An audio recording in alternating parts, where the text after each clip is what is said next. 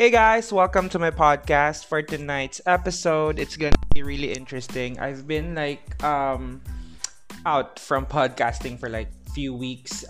Definitely because I started a venture, and for tonight's episode, I'm gonna talk about how to live extreme.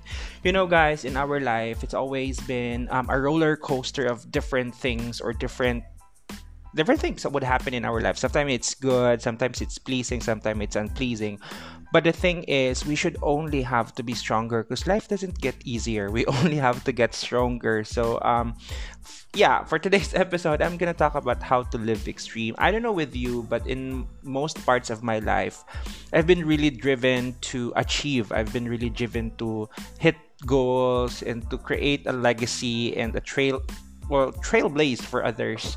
Um, I was a high achiever. Well, not in academics, but in extracurricular activities when I started. Well, I was an honor student from elementary or from grade school to high school.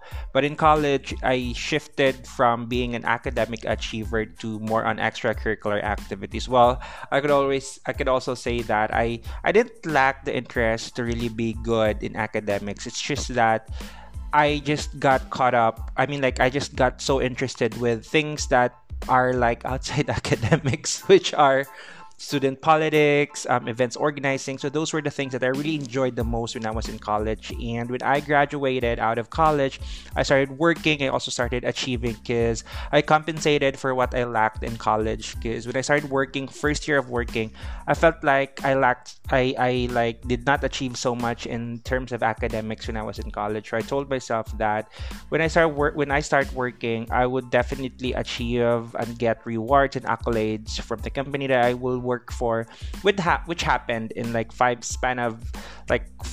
or 6 years of my first 6 years of being a corporate professional. I received like 5 promotions in 6 years, so that's typically a year after a year of promotion. Well, for some people, they get promoted every 6 months, but I think it took me like a year to get my first promotion, and then after a year another promotion. So stuff like that, primarily because I was motivated to compensate for what I lacked in college, as I've mentioned.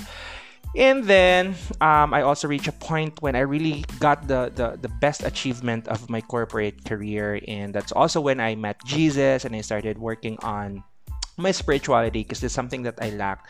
But what do I mean by extreme living, or how to live extreme? In our life, in our lives we get so caught up with a lot of things that we feel like we lack. But at the end of the day, what we need to work on are our strengths, identify where we need more help on, like check on the weaknesses. I don't want to call it weaknesses. I think those are things that we need to improve more. Like if you want to improve more on your public speaking, or you want to improve more on your leadership or management, then that's something that can be done. Because I always believe that everything can be learned. Everything's a skill. When we say skill, it's something that can be learned. So that's always something that we have to always put in mind. Living extreme is really realizing your full potential. Living extreme is really realizing how you can improve more and be the best version of yourself every time. Extreme living also means endless refinement and continuous improvement, because we don't just want to hit one milestone in our lives and then after that, that's it. No, until for as long as we're breathing, we have to really make sure that we develop every time, we improve every time. Like, the goal is to be goal-less, right? So I don't just mean that you just be, as I've mentioned, we have to be holistic. We have to have a holistic approach in our growth. We have to make sure that in all areas of our lives, we are growing and we are living extreme. Say, for example, in your family, are you a daughter? Are you a son? Are you a father? Are you an uncle, an auntie? Make sure that you're also best in that area. You have to make sure that your relationships are really pleasing to the Lord, and something that would really encourage people to also be the best version of themselves. Also, in your spirituality, I think that's the most, I don't know with you, but I think that's the number one priority. Every time I always make sure that my spirituality is intact. Although I still like commit a lot of I still fall apart, but I try to minimize things that are not pleasing to the Lord. Try to make sure that I live my life based on how God wants me to live. I always meditate. I spend time reading my Bible. I attend church services. I get involved in ministries, Bible studies, and also because the basic thing that we need to learn in life is how to live life, how to live your life for Christ. Because as the Bible says, seek first the kingdom of God and everything will be added unto you. And I always believe in that Bible verse because when you please God first and everything will follow, may it be your business, may it be your work or family life. When you put Christ first, God will put everything in order. God is the God of order and God is the God of peace. Then in your business, you can also go extreme. So make sure that you check all the boxes. What are the things that you need to improve on? What are the things that you need to know for you to be successful in your business?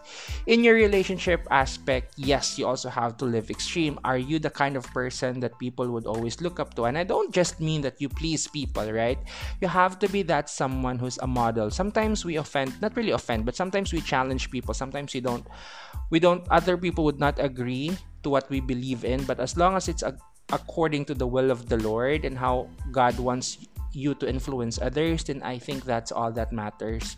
Because if you love Christ and you're willing to let go of yourself, let go of the things that are not desirable for Christ, if people will find it not pleasing, then as long as you please God, and that's all that matters, and it will affect them. Because being I was a people pleaser when I was younger, but I realized that if there's one audience that I should please, it's only an audience of one, and that is God. So I tried to. Well, there were times when people didn't like me because of how I acted, like how I act. Like I don't wanna go on drinking sessions. I don't wanna go with my friends smoking. I used to be a smoker though, like heavy smoker, but I quit because I wanna surrender that aspect of my life to Christ. It's not like they don't like me. It's just that they don't find it. I think like I don't belong there, and sometimes it's not like they don't like it. It's just for them it's weird because not really weird. I don't know what the right word to use, but if you're in a circle and someone is not like joining what you do, and then that's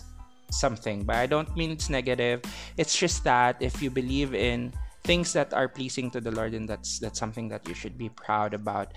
In the aspect of work, so you don't have, if you're doing business and you're also still working, then make sure that you're a divergent.